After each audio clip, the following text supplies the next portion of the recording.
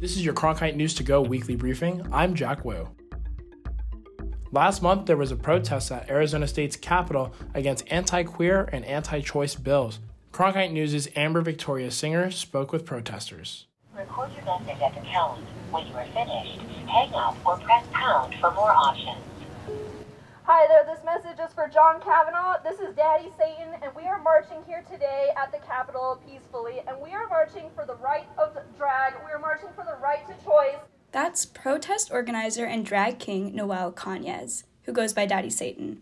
Cañez is leaving a message for State Senator John Kavanaugh, who has sponsored a number of anti-queer bills. And we all just had something that we wanted to let you know. Arizona loves drag! And everyone else? They're protesters. They were at Arizona's Capitol last month to speak against proposed legislation that would target drag performances, the use of preferred pronouns in schools, and abortion access. We love drag and we love choice! We love drag and we love choice!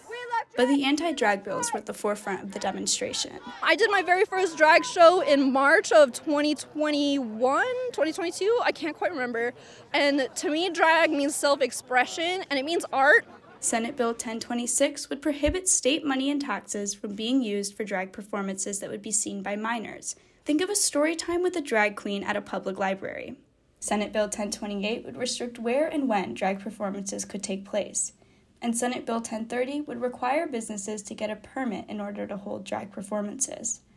Cañez said that although the bills target drag, they could also have a negative impact on transgender people specifically. The language used in the bills states that people who dress in clothing opposite of their gender assigned at birth. So that language is super dangerous for our trans community because they can go and use that wording to discriminate as trans people just living their day-to-day lives. Say a trans woman is walking down the street, police can give her a ticket, they can fine her for dressing in clothing opposite of her gender assigned at birth.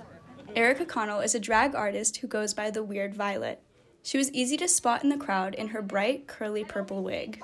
Connell called the proposed legislation Trojan bills that are hiding hate. When it seeks to even criminalize our art forms, criminalize you as an individual.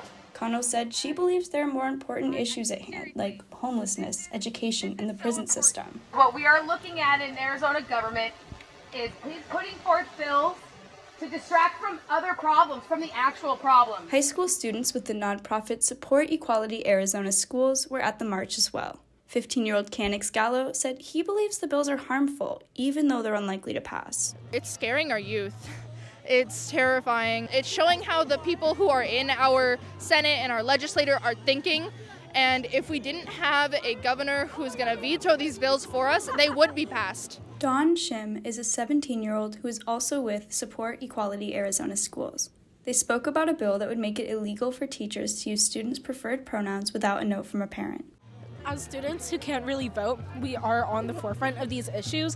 It all comes back to limiting the expression of queer trans students in schools, oppressing them, not allowing them to use preferred pronouns, not allowing them to use the name that they prefer. That's creating a marginalized space for some of our most vulnerable people today. When they spoke to the crowd, Shim talked about the negative impact anti-LGBTQ bills have on young people. 2 weeks ago, on the lawn right there, we set out 180 body bags to represent the 1.8 million queer kids across America who have contemplated suicide over this past year.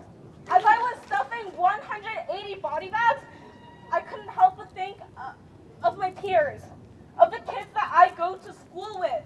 When you're passing these measures, you're allowing kids like us to feel harmed, to want to kill themselves. They're killing kids. After listening to the speeches, hundreds of people took a lap around the Capitol. They wrapped around the block, chanting as they marched. We love drag and we love choice! For Cronkite News in Phoenix, I'm Amber Victoria Singer. We love drag and we love choice! Southern California has been at war with peacocks for decades. Cronkite News' Ayana Hamilton reports that the war isn't going to end anytime soon. To some, it's the sound of nature. To others, it's a never-ending screeching nightmare. Several Southern California communities are leading a peacock rebellion, taking action after complaints of noise and waste. There's been decades of debate between residents who want the beautiful birds to stay versus the ones who want nothing to do with them. Dennis Fett is an Iowa peacock consultant and a co-founder of the Peacock Information Center.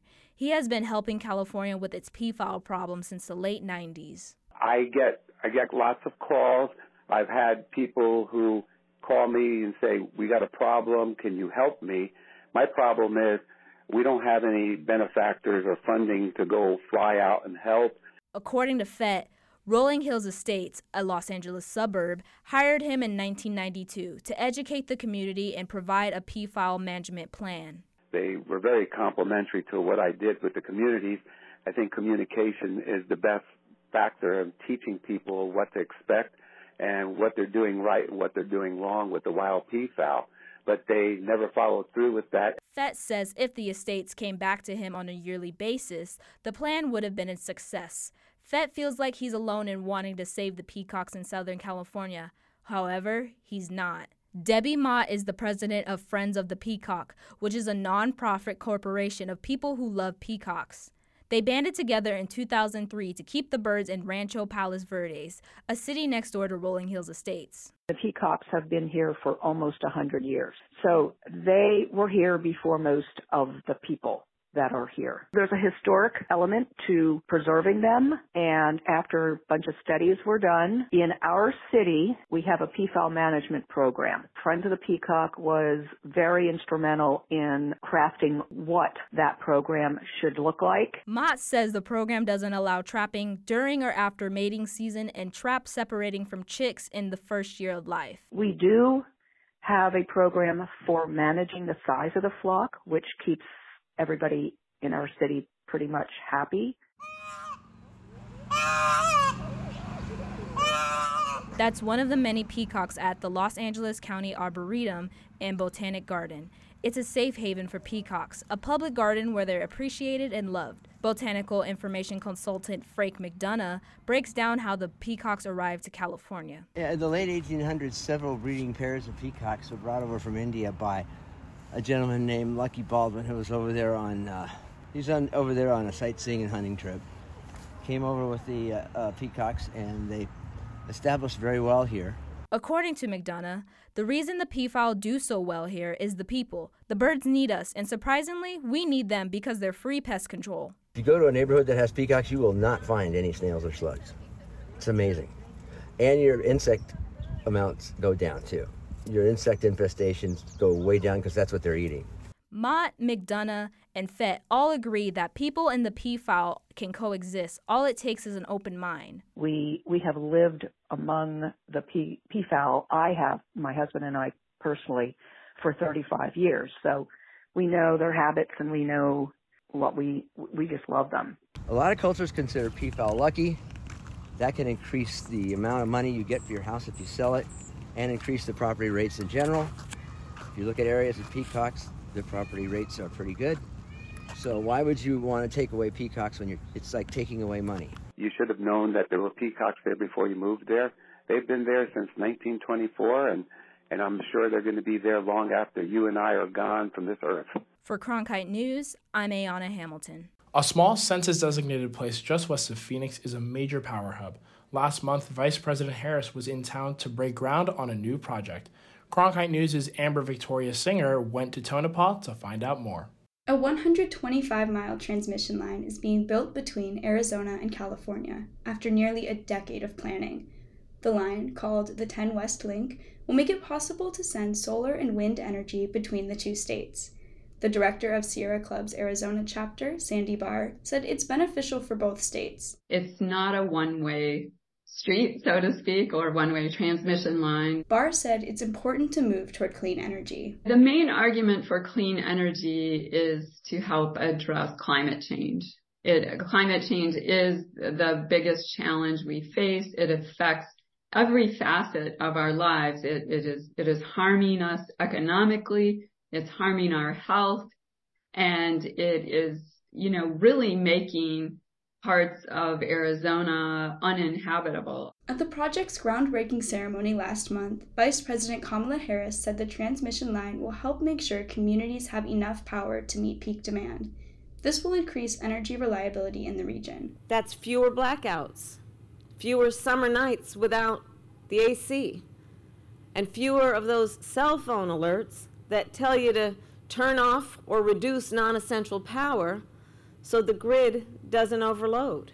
Arizona Governor Katie Hobbs called the transmission line a game changer. Our state should lead the way in sustainable and renewable energy development, and this effort is an example of what we need to build a 21st century clean energy economy that puts Arizona on a path to long-term prosperity. According to Hobbs, clean energy isn't just better for the environment, it's cheaper too. Over the last year, I've heard from many people across Arizona about rising energy costs and the burden this has placed on their families. During difficult economic times, we need a renewed investment into our energy infrastructure.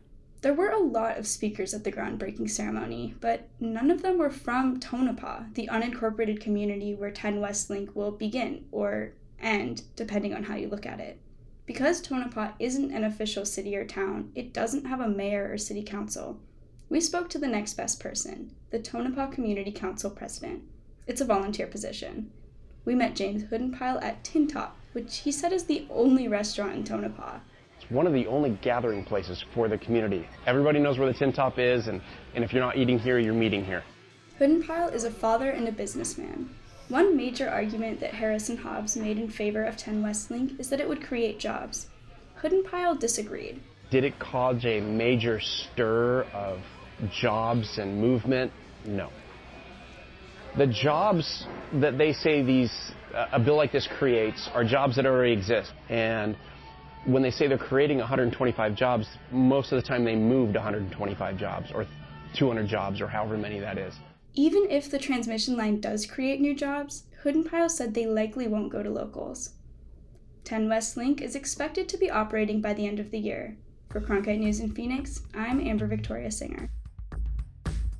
We had help today from Amber Victoria Singer, Ayana Hamilton, Marian Frank, and Regina Ravizova.